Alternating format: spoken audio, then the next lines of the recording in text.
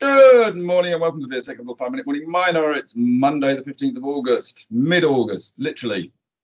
And it was a hot weekend. How was your weekend, Paul? Yes, I thought it was hot too. Yes, indeed. We didn't just think it, it was. Fact. Anyway, let's crack on with a bit of mining news. Actually, just before we do that, I was looking at the vanadium price. The vanadium price has been sneaking off a little bit. It's down to about almost $7 again, Paul. I think that could be because Shell and Saudi Aramco announced the other day they were going to basically have a joint venture making vanadium pentoxide from the oil sludge, etc. I mean, if they do that, that will be an awful lot of vanadium being produced, and it will put a lot of weakness into the vanadium price, I would have thought. I don't know if you spotted that. I didn't spot it, but I'll be interested to see if they can scale it at this point, because if they can produce a significant amount, it should bring down the cost of vanadium redox battery deployment. So I'm not disappointed by that, actually. No, I'm not disappointed at all, but not so good for the vanadium mining companies. Anyway, right, let's get on to news today. I suspect you want to start with East Star Resources because you rather like it at the moment, don't you? Yes, I do. And they're expanding the licenses they hold in Kazakhstan. This time they announced 3 new licenses consisting of 55 blocks on the Rudny Altai VMS belt in Kazakhstan. These licenses, 111 square kilometers, and are contiguous with the existing ones that they already have. But these new ones also include 2 historic high-grade copper, lead, zinc mines on them. So ready-made targets for drilling there, since I suspect these deposits haven't been explored properly under modern exploration techniques, and probably haven't been in production either for several decades. But we'll know more as we get further into the studies here. I'm sure you'll be keeping us in touch. Let's move from Kazakhstan to Tajikistan, where Vast Resources got an opening ceremony, I think. Yes, they did. They've got an interest in a mine processing project called Takob there in Tajikistan, and they had an official opening ceremony today.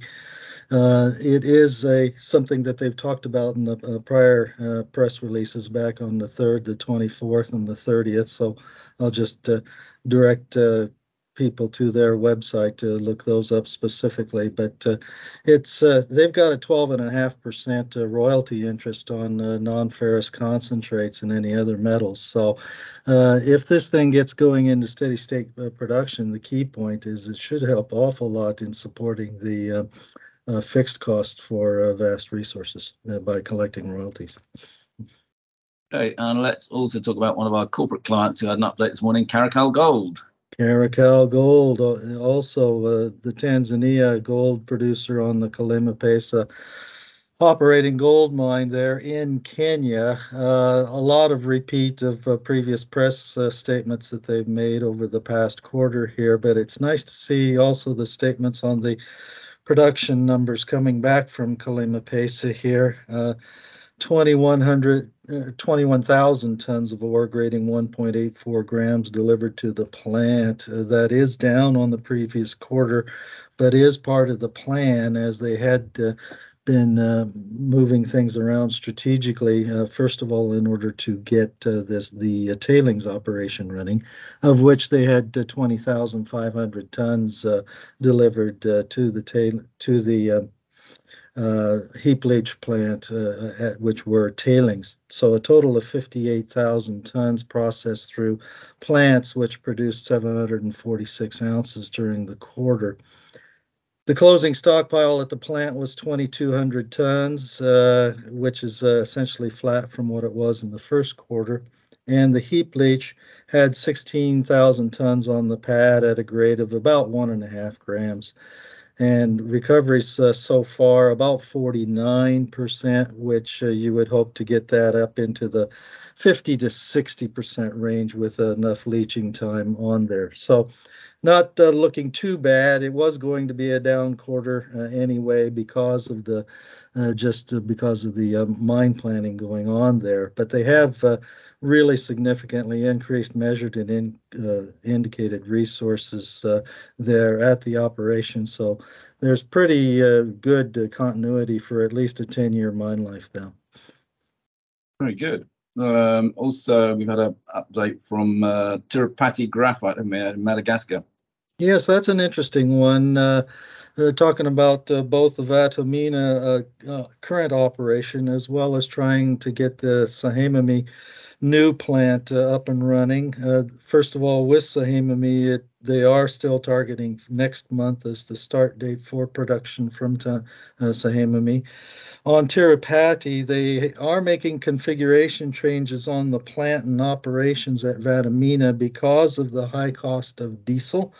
And so they have chosen to move the front end of the Vatomina plant, which is the crushing and sorting portion of the plant, to the pit site itself. And then they will therefore not have to move about a 250,000 tons a year of waste material over to the plant site, and instead will pump a concentrate then from the pit itself over to the plant in order to help save on those road maintenance and trucking costs. I also see whizzing all around the world, Paul, in Indonesia, they're revoking a lot of licenses at the moment. I guess these are just licenses that people aren't using, so it's only fair.